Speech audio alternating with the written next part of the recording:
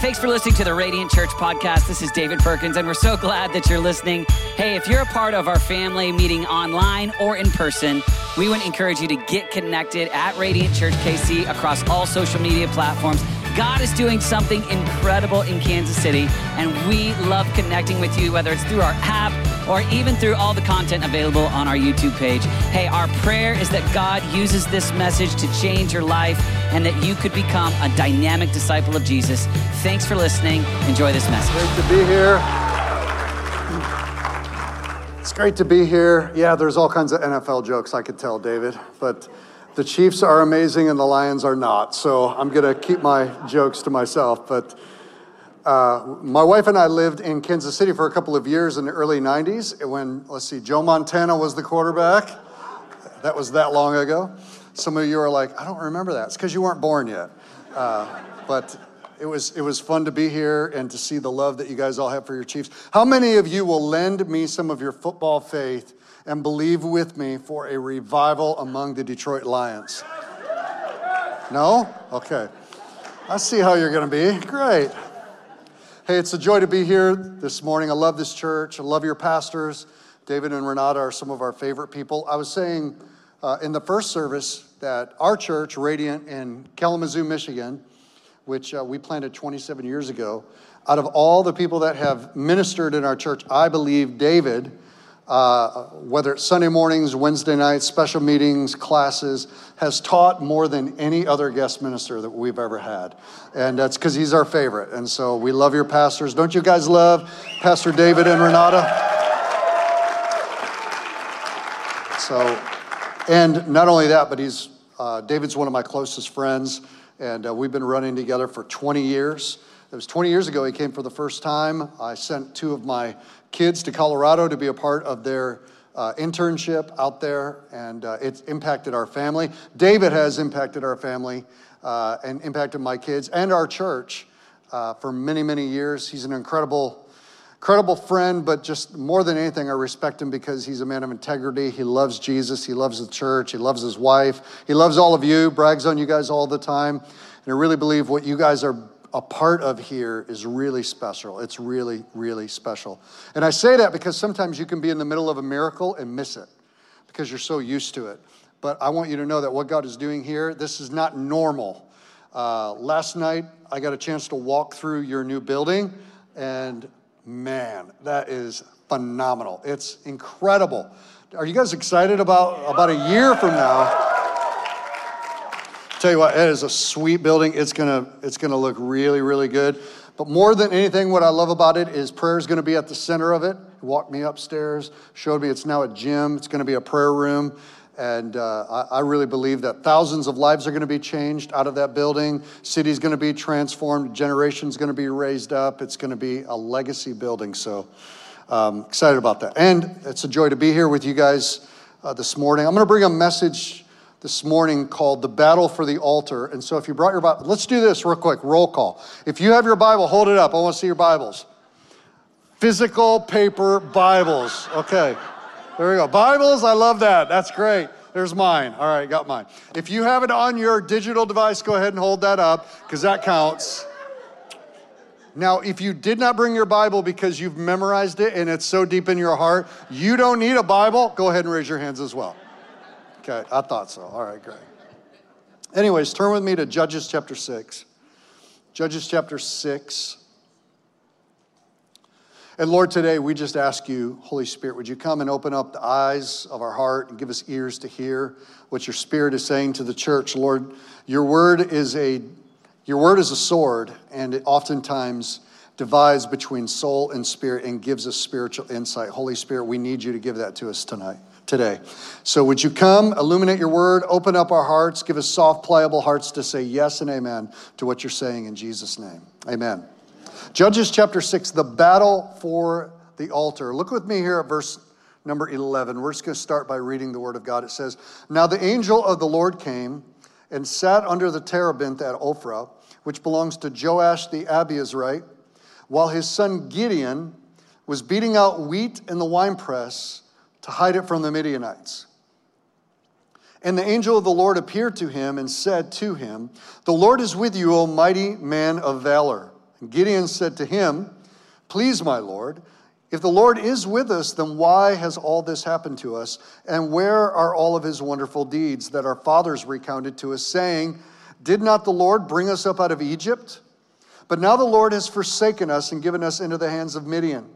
And the Lord turned to him and said, "Go in this might of yours and save Israel from the hands of Midian. Do not I send you?" And he said to him, "Please, Lord, how can I save Israel? Behold, my clan is the weakest in Manasseh, and I am the least in my father's house." And the Lord said to him, "But I will be with you, and you shall strike the Midianites as one man." I believe with all of my heart that when you look at the story of Gideon, through the lens of not just what we see in the natural in the world around us, but if you, as a believer, can look through the eyes of faith, if you can see through the lens of faith and realize that everything that happens in the natural has a spiritual origin first. It's not the other way around. It's not like what we do in the natural affects things in the spiritual unseen realm. It's the exact opposite. And if we today can look through that lens and read the story of Gideon, what we will realize is that the moment that Gideon was living in was eerily emblematic and similar to where we are today, especially as the 21st century American church. If you go almost anywhere else in the world and see the church, you're going to see a church that has experienced persecution, that is really being purified by the difficulties of standing out as a countercultural movement within the culture that it lives in, whether that's the Middle East, Asia, even Africa and South America. I have my good friend here in the front row, Toby Kavanaugh, came with me. He's the director of our school of ministry that we have. But he and his wife spent almost 10 years living in China as missionaries, ministering to the underground church and establishing churches on college campuses. And he knows what I'm saying, because I've experienced it as I've traveled, is that the church for 2,000 years in most places has experienced as common pressure and also standing out differently than the rest of culture. In America, it's uniquely different because over our 2,000 plus years of history, there's been parallel tracks of Christianity and the church and culture.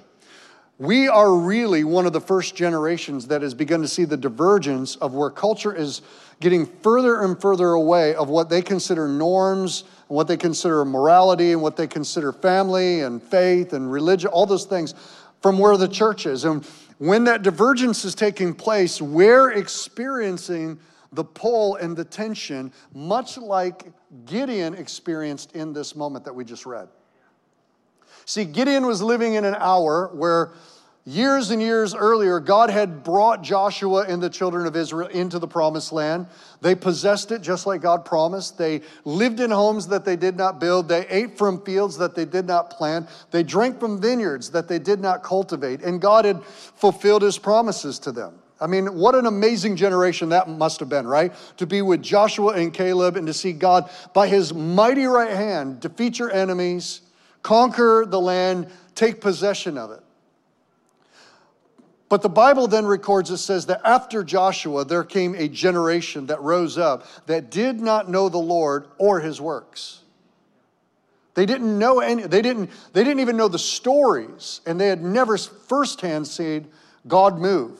And what began to happen is, while they took possession as the head and not the tail, over time, they began to accommodate the culture that was around them. So this is why God said, be different than the Canaanites. Utterly wipe them out, destroy them, because I know they're going to contaminate you. Israel didn't do that. And in fact, instead of them changing the culture around them, they began to slowly drift into the same idolatry and lifestyles and belief systems that the Canaanites did around them, worshiping their gods, in addition to worshiping Yahweh. And as that began to happen, they began to lose the favor and the blessing, and they began to lose hope. Because as we read in the story, the Amalekites and the Midianites, who were these nomadic people, would come in on their dromedaries and their camels and their horses, and they would come in at harvest time When Israel had been planting and cultivating their farms and raising their animals, and at the time of harvest, when they should be reaping the harvest and increasing and prospering and building their future and living out that Deuteronomy 28 promises of God of prosperity, what began to happen is the Amalekites and the Midianites would sweep in and take all their crops that they harvested and take all their new herds of animals. And then they would scorched earth burn everything behind them, and then they would leave. Well, Israel, that happened one time, then Israel went through a whole nother year of doing that again, and the Midianites did it again. And you know, it began to happen year after year after year, and something happened in the soul and the collective consciousness of Israel where they gave up their homes, they gave up the promise, they gave up any chance of defeating the enemy and living in the promises of God, and they retreated to the caves, in the cliffs, because the Amalekites wouldn't attack them in the caves. And the Amalekites, they stopped planting fields because they thought, why do it? Because the enemy's going to come in anyways. And so they stopped planting, and they stopped developing their herds, and they went into a survival mode of just hoping to make it through the next day. And that's where we find Gideon. Gideon's living in the caves, in the strongholds. This particular day, he's come down out of the cave and he's gone to a wine press. A wine press is a really low, like depressed, almost about the size of a kiddie pool that was dug out of limestone, that when you cultivated grapes, you'd put them in there, stomp on them, drain them out, and that's where you'd collect the juice that would become the wine.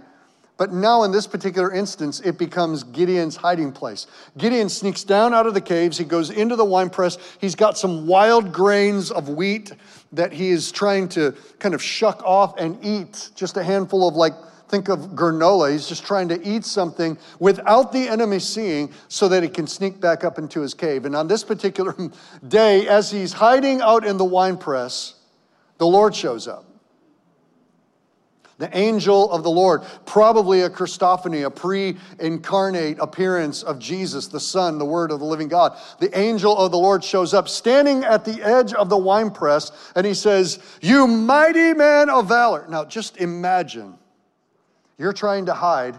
You've got PTSD from being attacked, and you think nobody sees you, and then the Lord, and how many know when the Lord shows up, he doesn't speak softly? This is not, "Hey, you mighty man of valor, the Lord is with you." And he shocked the soul of Gideon in that particular moment.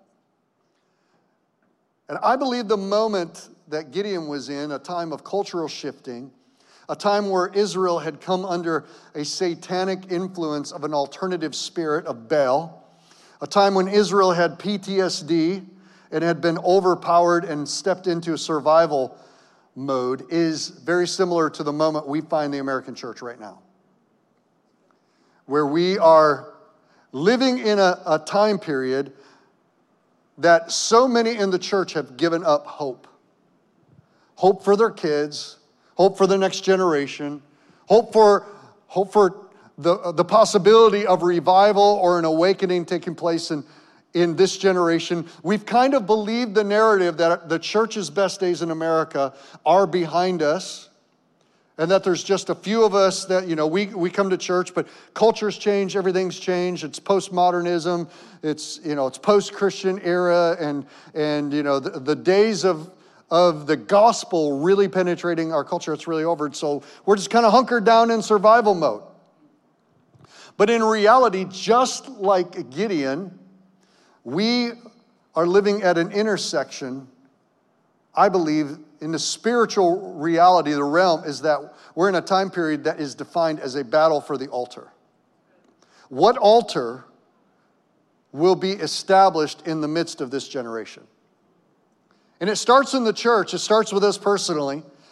But it moves out from us individually to the church, but then really it has an effect on culture as a whole. A lot of language that's used in the church, renewal, revival, awakenings, but renewal is what happens on the inside of us that produces a revival through us that then transform culture around us, which is an awakening. And I believe that Gideon was living in just such a moment, because if you look over in chapter 6, out of this experience, God gives him a mandate. The mandate in verse 25 and verse 26 was, he says, I want you to pull down the altar of Baal that your father has built, cut down the Asherah that is beside it, and then build the altar of the Lord to your God on top of the stronghold here with stones laid in due order. That's what was coming. That's what God was trying to awaken Gideon to partner with him in. But before he could do that, he had to get Gideon's attention. And he had to restore hope. And he had to get him to see his true identity, not as a victim, but as one who was committed and commissioned by God to tear down altars. That's what Gideon's name means. The one who pulls down altars. The one who tears down. This is who he is. But yet he's not tearing down, he's hiding out. I mean, I don't know if you've ever tried to hide something. We raised 3 kids. They're all grown up. 2 are married. And we've got 3 grandchildren, 1 in heaven. And my son is holding out. He's a bachelor till the rapture. He just refuses to get married. He's 28 and 6'7" and blonde and just killing us. So, but when, Jared was a teenager, he was sneaky. He was always like getting up in the middle of the night, going into the kitchen. And teenage boys will eat you out of house and home. And I can't tell you how many times, like in the middle, I'm a light sleeper, so I woke up. I'm like, I think somebody broke into the house. I go out into the kitchen, and there's my son, like, eating everything that is like a locust, like eviscerating food, not even chewing it. It's like, is that a dust cloud? No, that's the shrapnel of the pie my son eating at the table. It's like, what are you doing? Oh, nothing. I mean, because I caught him. I picture Gideon in this moment in a wine press, like, what? The Lord's speaking to him, saying, you mighty men of valor, the Lord is with you. But notice that even in his shock and awe, he doesn't hesitate. He immediately goes into his pain points. He says, Lord, if you're with me, why has all this happened to me? Why has all of this happened to us? And if you're with us, then where are all of your wonderful deeds, your miracles that we heard about from, our forefathers? Where are your miracles? If you're with us, why is it that we're in decline and we're hiding and we're in survival mode? Why is it that you've allowed us to come to this place? That we're under the influence of an alternative spirit when we were dedicated to be the people of God, under the favor of God, to be the head, not the tail, first and not last, blessed and not cursed, but yet here we are. And what's interesting, I think for probably all of us, we have pain points in our life where we ask God why questions. It's like, God, why did you allow me to go through what I've gone through? Why is my journey the way that it was? Why are my kids not serving God? Why is my marriage in tension? Why do I feel like I'm in an era? I've had so many young people say to me over the last couple of years, I'm not sure I want to get married. I'm not sure I want to have kids. Because look at the world that we're living in. It's like I never wanted to live in a world like this. I had such hopes and dreams. God, why? We've all got our why points. We've all got our why questions. We've all heard stories of people. I've grown up reading books on revival, reading books on spiritual awakenings, books by John Wesley and William Booth and George Whitefield and Jonathan Edwards, Charles Finney. I've from the age of 12, heard about revival, prayed and contended for revival. And yet, throughout the years of pastoring and leading, I've seen spiritual decline. And I can't tell you how many tears I've cried at the front of prayer rooms, asking God, move in a generation, move in my kids. I want them to see what I've seen. I want them to experience it. But a lot of times, those things that we long for, those dreams that we have in our heart, and even the things that years ago, when you first encountered the Lord, you dreamed about seeing happen in your life, you've experienced a cool down in your faith, and now there's disappointment, and that's where we ask God why. It's like, God, where are your miracles? Why is my journey the way that it is? Why is it difficult for me to overcome this sin? Why is it that I continue to kind of compromise and accommodate? You know, the beautiful thing about Gideon's conversation with the Lord is the Lord didn't answer him. God didn't say, well, let me break it down for you. Here, chat GPT, you punch it in. Here's the answers of why your world is the way it is. God doesn't do that. God's answer to Gideon when he asked all these questions, it says in verse 14, and the Lord turned to him and said, go in this might that is yours and know that I'm with you. Know that I'm with you. And I want to speak to you today as a fellow disciple of Jesus who has gone through pain, has gone through disappointment, has felt the burden of insecurity, has more questions than I have answers, finding myself living in the middle of a generation where it feels like God has withdrawn. Living in the midst of a culture where we're beginning to experience things that we never thought that we would experience. Things that are now called right that used to be called wrong. Things that used to be wrong that are now right. It seems like a culture that is antagonistic towards the gospel. And it's easy for us to withdraw into the cave. And to come out on Sundays to our little wine press and to get a little bit of wheat in our hands to get us through next week. And to hope that the Amalekites and the Midianites don't see us. I want us to raise our expectations higher. Not because we have the answers, but because he is with us.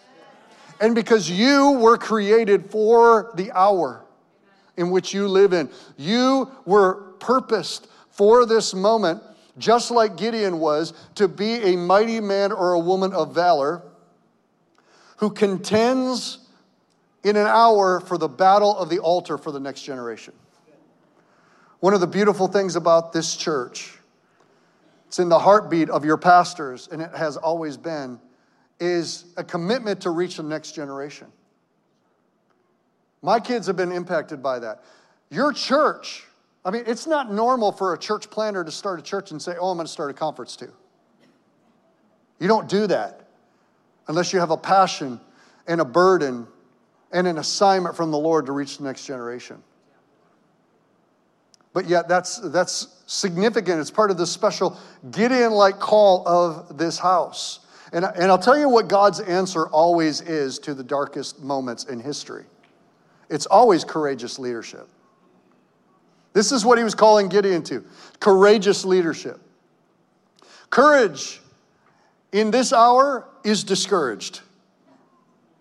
Give up your courage. Don't stand out. Don't be different. Consensus, is the consensus. Just blend in. Don't say anything, tweet anything, post anything that is not going in the mainstream of acceptability. And we have a spirit of this age that has intimidated the church from being bold in our proclamation of who Jesus is. It has intimidated us not to be too overtly fanatical in our following Jesus. To just go ahead, you can worship Jesus on Sundays, but make sure that the altar of Baal is built in your living room and into your home and into your life, just like everybody else in the culture, or else you're going to stand out.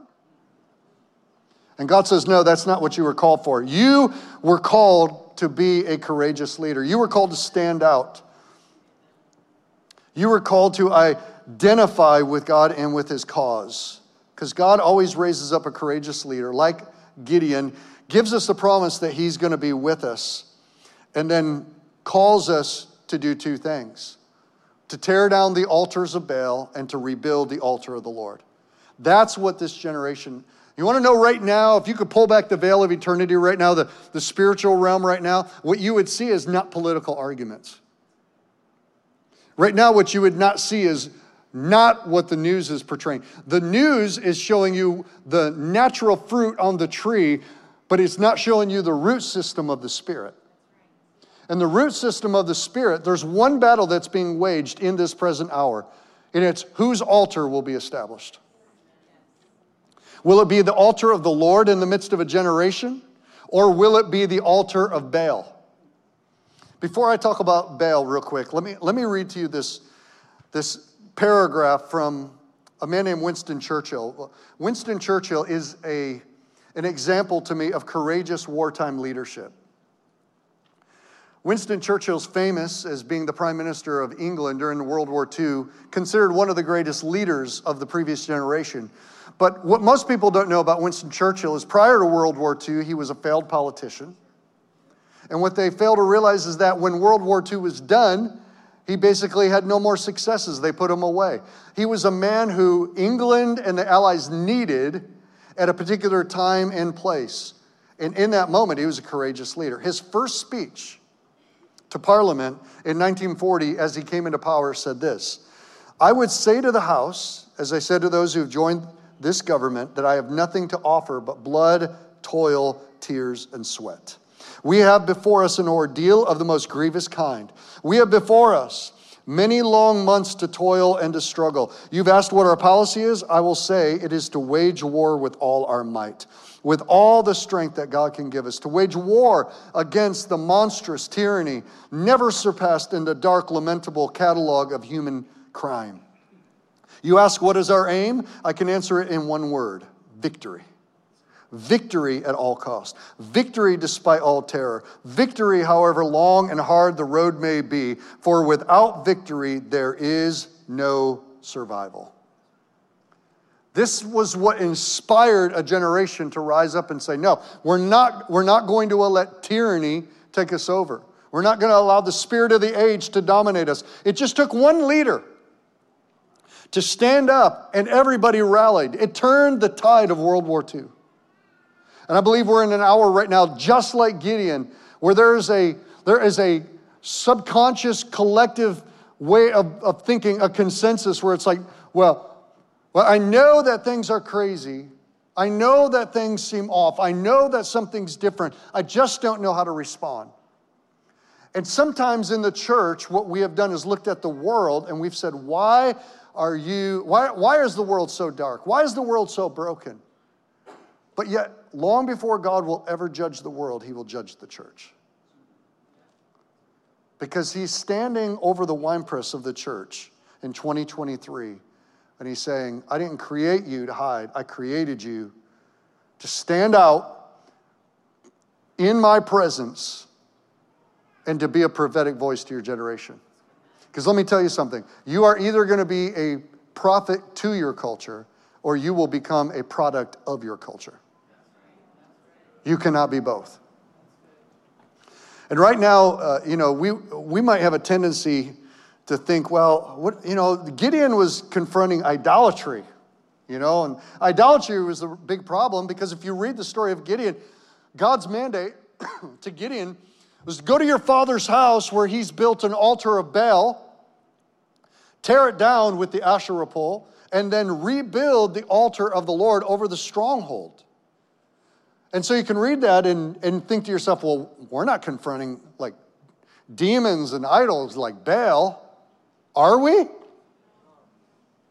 Well, before you make that decision, let me tell you who Baal is. This is interesting. Over the last couple of years, I've done a deep dive into idolatry because Israel never stopped worshiping God, Yahweh. They just added Baal to it. It was syncretism. It's like we worship Yahweh, but yet because we're living among all these people culturally, and because we're agricultural, we're also going to worship Baal. So who is Baal? Well, Baal is a Canaanite god who is considered the god of storms. And this is significant. Actually, the name Baal in its etymological root means owner or one who dominates. So Baal was epitomized by a bull with long horns. And the Canaanites worship Baal because he was a storm god. And understand this, Israel now comes into the land and they're agricultural. So how do they make their living? How do they feed their families? How do they increase and survive? Well, you plant seed in the ground and you need rain. You need water and grain to feed your sheep and your goats and your other animals so that they produce new animals. Without rain, you have no grain. Without grain, you have no increase. And so who do you pray to? The storm god, Baal. You pray for rain.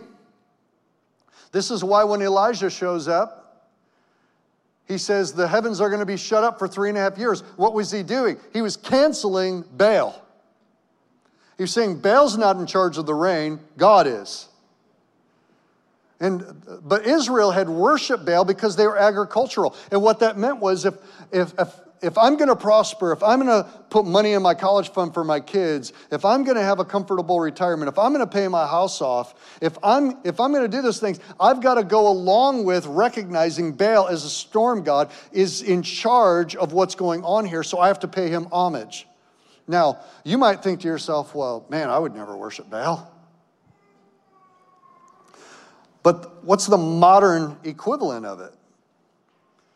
It's, if you were to go to New York City today and you were to walk down the financial district where we all have our retirements investments and where the stock market goes up and down, interest rates are determined, job markets are indicated, capitalism, which is the best form of economic system, I believe, in the free world, but out front of Wall Street, there's a huge bronze bull. Isn't that interesting?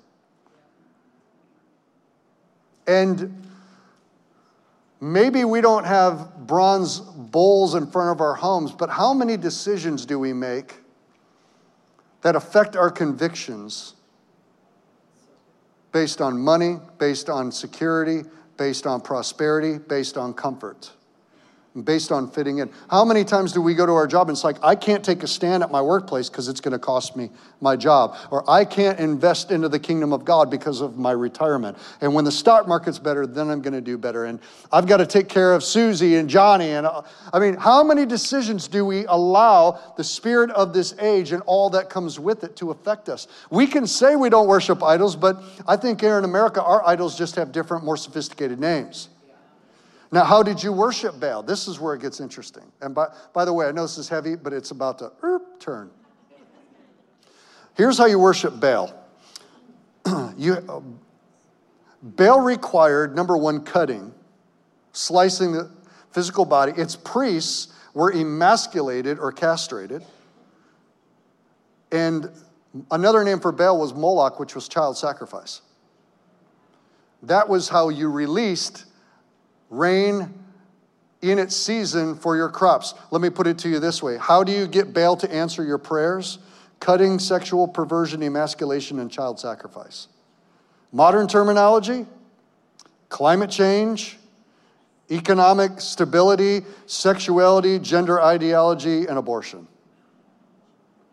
That's the American version of Baal. Baal just comes dressed up a little different in America, but it's the same old demon who comes promising, if you worship me and you accommodate me just a little bit culturally, then you're not going to need God.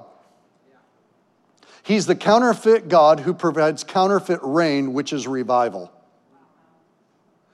But this is why God, in the midst of a generation in Israel that had compromised and accommodated, raised up a Gideon who said, nope, that's not how we're going. This is not what we're called to. We're tearing that altar down. Baal's altar, we're tearing it down, and then we're going to rebuild the altar of the Lord. What's the altar of the Lord? It's God's presence front and center. It's God searching for a generation of people who will bring about reformation in the church so that there can be transformation in our culture. Now, here's where the hope comes in. In February, I was in Mexico on vacation. Jane and I got away. We live in Michigan, which is like the Arctic Circle. So every once in a while, you got to get someplace warm. And so we're in Mexico. And I took a stack of books with me to read. And David and I, as friends, have both read books on revival for years and contended for revival. And you know, what sometimes concerns me is we can think so much about revival, but never experience it. We become great theorists, but not practitioners. And so I took a book with me to read, and it was Wednesday, February, I can't remember the exact date, but I was sitting in my chair, and my phone started just blowing up with texts from my friends all over the country. And they're going, are you seeing what's happening at Asbury? I'm like, what's going on at Asbury? And interestingly, one of the books I brought was a book that recounted the revival at Asbury in 1970. And I was like one chapter deep in it. And my phone's like, and Jane's like, what? Is that an emergency? I'm looking at it. My friends are like, no, I'm getting in the car. I'm going to Asbury right now. Are you seeing what's going on? Chapel service starts on a Wednesday. The guy who's speaking at the chapel, his name is Zach. He walks off the stage, thinks it's a complete failure. And then all of a sudden, God's presence comes and fills Hughes Auditorium in Wilmore, Kentucky. And a worship service doesn't end. It just keeps going. And more students begin to come, and faculty begin to come, and classes get canceled, and repentance is taking place at the altar. People are getting saved. There's tears because of the tangible, the breaking in of God's presence into a room among a generation that is much like the generation that says that they knew not the Lord, neither did they know his works. But all of a sudden now God shows up and they taste and they see that God's real, that God's good, that God's powerful. And it becomes an outpouring of global proportions. I was seeing pictures as the week goes on of signs in Wilmore, Kentucky, street signs, traffic signs that says town closed because of revival. 10,000 people on the front lawn of Hughes Auditorium and another 10,000 scattered across 4 auditoriums. This is going 24/7, and it doesn't end until the school just decides we can't do this forever. But it impacted over 30 other universities. We had some of our School of Ministry students who drove down there all night, got in the middle of it. It like got on them, and they came back and they were leading our 8 a.m. prayer meeting on a Thursday. And I had just gotten back from Mexico. And the 8 a.m. prayer meeting was supposed to go from 8 to 9, but yet it kept going for 8 days. And we began to see a generation of young people in our church begin to be awakened that God's presence is with us, that God is real. Tasting and seeing the goodness of the glory of God. There's repentance, there's salvation, there's restoration of relationships, there's hope revived again. We start calling Sunday night services, and we had the largest crowds we've ever had. Our room seats 1,200 people. We had to turn cars away. 1,800 people crammed into that room, and we had to send them away, and it was just nothing but we're going after God. We're worshiping. We're going to rebuild the altar of the Lord. We're going to rebuild it. We're going to call people to tear down the altars of Baal in their life and rebuild the altar of the Lord. And people were coming from other states and gathering. And this was happening in Kalamazoo, but it's happening all over the United States. And for us, it took on about a 3-week period of time, and then it began to kind of soften. And I asked the Lord, I'm like, God, I've been praying for revival my whole life. I long for my kids to see it. I believe it was what I was born for. What did I do wrong? Why did you came, but where did you go? And the Lord said, just spoke it as clear as day. He says, it was my mercy. And I thought, well, what does that mean? He said, it was my mercy, just giving you a sample, a Costco sample of what revival tastes like and what is in store. See, I think that what we just experienced in 2023 was God's mercy. It was like spit on the windshield. You guys know what I'm talking? Like you're driving down the road, you haven't had rain in a long time, all of a sudden you get the little drops on the windshield. You're like, I think it's raining. Is it raining? Is that rain? A little spit, that's what we call it. You hit your windshield wipers, wipe it off, and then a little bit more. What does that do? It indicates of what's up ahead.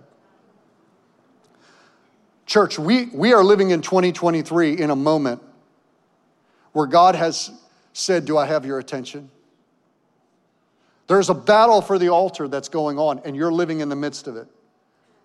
This is not a time to hide out in the caves. This is not a time to compromise and accommodate. This is a turning point for the church in America. It's a turning point for America. It's a turning point for a generation. God's like, do I have your attention yet? Because if you will give me your full attention, if you will respond to the mandate to tear down the altar of Baal in repentance and the places where the enemy has been allowed to infiltrate in our lives and in the church and in our compromised and apathetic and complacent attitudes, and really begin to rebuild the presence of the Lord. And every revival begins with a cry, and to cry out to God, God, do it in our generation. Here's the promise. God says, I'll come.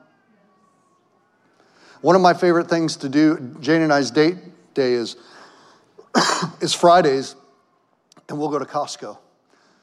She goes shop, I like the samples.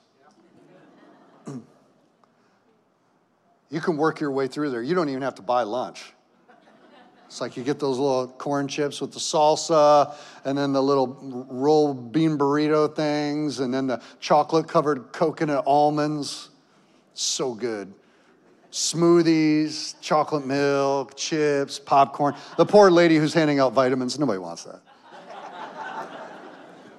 Do you know why Costco does that? It's not because they're in a boardroom going, you know, what could we do really nice for our customers? Let's spend hundreds of thousands of dollars and just give samples away. No, they do it because they're drug dealers. They're pushers. And just like a drug dealer hires drug dealers to stand out on the corner to give out drugs, Costco hires little old ladies with hairnets on. They're dealers. Standing in the corner of the aisles going, first one's always free. Their little microwaves, not yet. And then they hand them to you. Because here's what they know. They know this. You'll never hunger for something you've never tasted. You only will hunger and thirst for something that you have tasted, and they know if we can get you to taste it, you'll buy the real thing. The Bible says there's a generation that neither knows the Lord nor his works. It just takes one moment of tasting and seeing that the Lord is good. For a generation, the most unchurched generation in America, Gen Z, the most disconnected, connected to everything, belonging to very little, the most anxious, the most depressed generation in American history. Do we really think God's going to pass by that generation? No, God's marked that generation. God has marked Gen Z and Alpha generation. And he's done it at a time when darkness has thrown everything against their identity, everything against their sexuality, everything against their purity, everything against their future. The spirit of Baal has lied, given them an alternative eschatology about the end of the age. It's called climate change. He's caused them to be challenged in their identity and to cut themselves and to rave and to experiment with hallucinogenics and to be connected and view their body as plastic instead of sacred. And to cause them to see life as disposable instead of ordained and destined. But in the middle of that generation, God is saying to the church, get in! Stand up out of the winepress. You mighty man of valor, you mighty church of valor. There's a generation to win. And if we will respond and say, God, in our lives, we're tearing down. We're going to contend for the faith once and for all delivered. We're going to expose the works of darkness, and we're going to destroy the stronghold of the enemy, starting in me, and then in the church, and then we're going to face outwardly, and we're going to say now to a generation that is looking, needs to taste and see.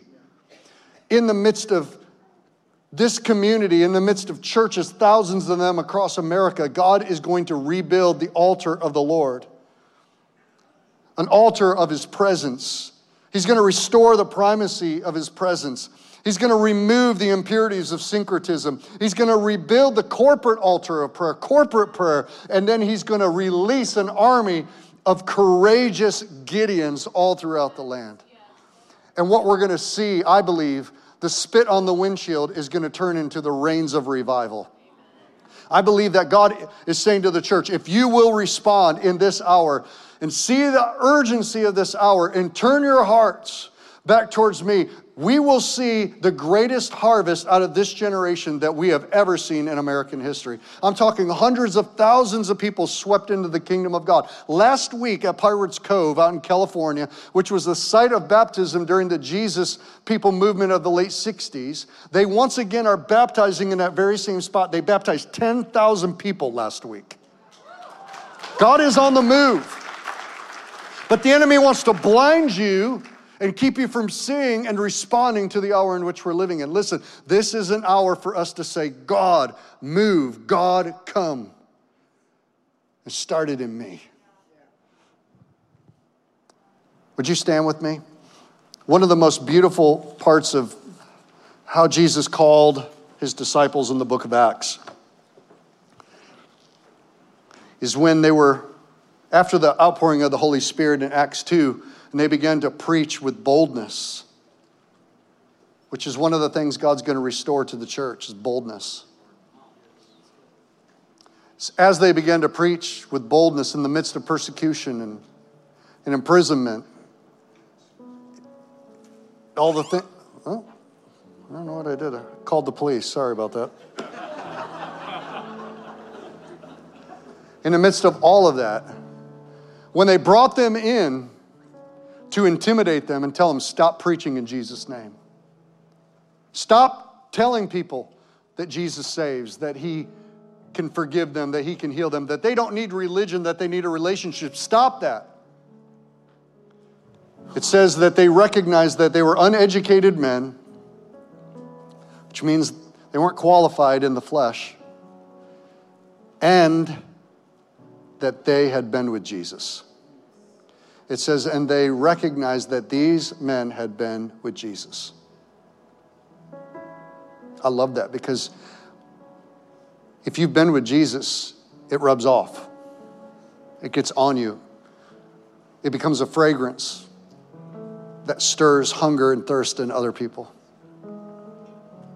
And today is a day for us, for every one of us, I really believe, to decide which altar we're going to give our lives to build. Are we going to allow the enemy to build strongholds and altars over our life and just become victims that hide out in caves and wait to go to heaven? Or are we going to be people that tear down the altars of Baal in our own hearts and say, in the midst of this generation, I'm going to give my life to building the altar of the Lord? Would you bow your heads with me all over the room? Holy Spirit, today, would you speak to us as only you can? Lord, I can't draw anybody to you. You said no one comes to the Father unless the Spirit draws them. But Holy Spirit, I know you're moving here in this moment. This moment. This is a winepress moment. Jesus, would you whisper to each of us what you're calling us to? Holy Spirit, today, I know that in this room there are people that are prodigals,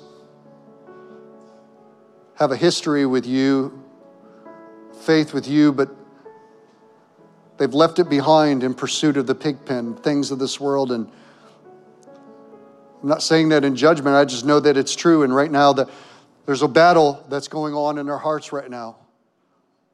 There's a battle at this moment in hearts all across this room. Will you repent and surrender to Jesus as Lord, and today becomes a defining moment, or will you just get through the next few moments and walk out and resume hiding in the cave and allowing the altar of Baal to be built over your life? Prodigals, you've run from God, you've chosen sin, and today he's calling you to repent, turn, be restored and forgiven so that you can become a Gideon. Today, in the sound of my voice, I know that there's people in this room that you're asking God questions. Why? Why has all this happened to me? Why am I in the place that I am? And maybe you're here today and you've never had a defining moment where you said, Jesus, I'm a sinner, I'm broken, I can't fix myself. I believe in you. Save me, be my Savior today. And today is a salvation moment for you. But in both of those cases, here's the overlying banner over this moment. Is if you're not right with God and you know it, it's because the Holy Spirit's pulling on your heart and the Father is saying, come to me and I will save you, forgive you, restore you. Today I'll push back the enemy. I'll remove the burden of shame and guilt off of you. I'll give you a new heart. I'll put my Spirit in you so that you can walk with me and fulfill your purpose in life. Today is the day of salvation. Today is the day of returning. And I'm going to lead the room in a prayer in 30 seconds. But before we do that, if that's you today, you know the battle for the altar in your own heart is being waged at this moment. Today, let Jesus win. I'm going to count to 3. And when you hear me say 3, if today Doesn't matter if it's your first time or you're a prodigal and you need to return. You say, I need to get right with Jesus, and today's the day. Today I'm saying, yes, Jesus, forgive me, save me, come into my life. When you hear me say 3, I want you to boldly raise your hand and hold it up. This is the break point today. This is where we break the chains. This is where we cast off darkness. This is where new life comes to us. Here we go. 1, 2, 3, all over the room. Now, raise it and raise it high, boldly, confidently. Thank you, thank you, thank you, thank you, thank you, thank you, thank you, thank you. All the way, if you're on the left side of the room, I just sense there's a battle being waged on my left, your right. If that's you, I feel like there's some people who are like, you want to put your hand up, but you're ashamed to do it, or it's time to do it. If that's you, you raise it. Jesus is going to save. He's going to rescue. He's going to restore. Thank you. Hands went up all over the room. Here's what we're going to do. All of us are going to pray this out loud together. And those of you who raised your hands, Jesus is your audience. He sees and he saves and he restores. There's some young people in this room. There's a call of God on your life. And today is the starting point of that. This isn't, I'm saved, I'm going to be a nice little church kid that comes and sits in a chair. No, you were created to be a prophet to your culture. And today is the starting point of that. I want everybody to pray this out loud. Say, Heavenly Father, I come in Jesus' name, and I ask you, save me, rescue me, and deliver me. I believe in Jesus, that he is the Son of God, Lord of all. And I repent from worshiping anything else. Today I break the power of idols, and I reject the wisdom of this world, and I choose Jesus. Come into my heart, sit on the throne, and build your altar here. I surrender all to you. From this day forward, I belong to Jesus. Thank you for loving me, saving me, delivering me. In Jesus' name, amen and amen. Come on, can we celebrate? Radiant Church, I believe with all of my heart that God is going to raise this church up to be a prophetic fountainhead in this city of prayer and presence that reaches the next generation in Jesus' name. Come on, let's celebrate that. Pastor David. Let's receive that. We receive that, right? Do you receive that? Thank you. It's a great word. Right on. Thank you, Pastor Lee. I just want to receive it as a church. I just love that last declaration right there. Ushers are going to come forward. We're going to take just a moment. As part of we're doing 2 things at once. We're going to take up our offering. We're going to receive this. Father, in Jesus' name, we ask what you have for us. Lord, would we be vertical, stay close enough with you and to you, that those things come to fruition in our church, in this city, right in the middle of America. We ask in Jesus' name. Father, in our hearts, in our families, in our church, in this city, we're going to build the altar of the Lord. We're going to tear down altars to Baal. Tear down all the things that would take up allegiance and affection and worship and adore God. So God, we receive this today. We pray, Lord Jesus, help us, strengthen us. We need God. We honor you. Take what we give. God, use it to make a difference here this week as young people get in vans and buses and minivans and travel here, airplanes. God, use it, Lord God. Help us. Lord, even this week, as there's a specific call for young people to be overseas missionaries. Lord God, we just need you. Come, bless it, strengthen us. Even as Will talked about even as Lee talked about our new building, God, I pray that Lord, you would use that space, Lord Jesus. We just pray for that new space, a prayer space, an evangelism space, a discipleship space, calling the next generation space. God, use it. We love you. We give cheerfully and we give gladly. In Jesus' name.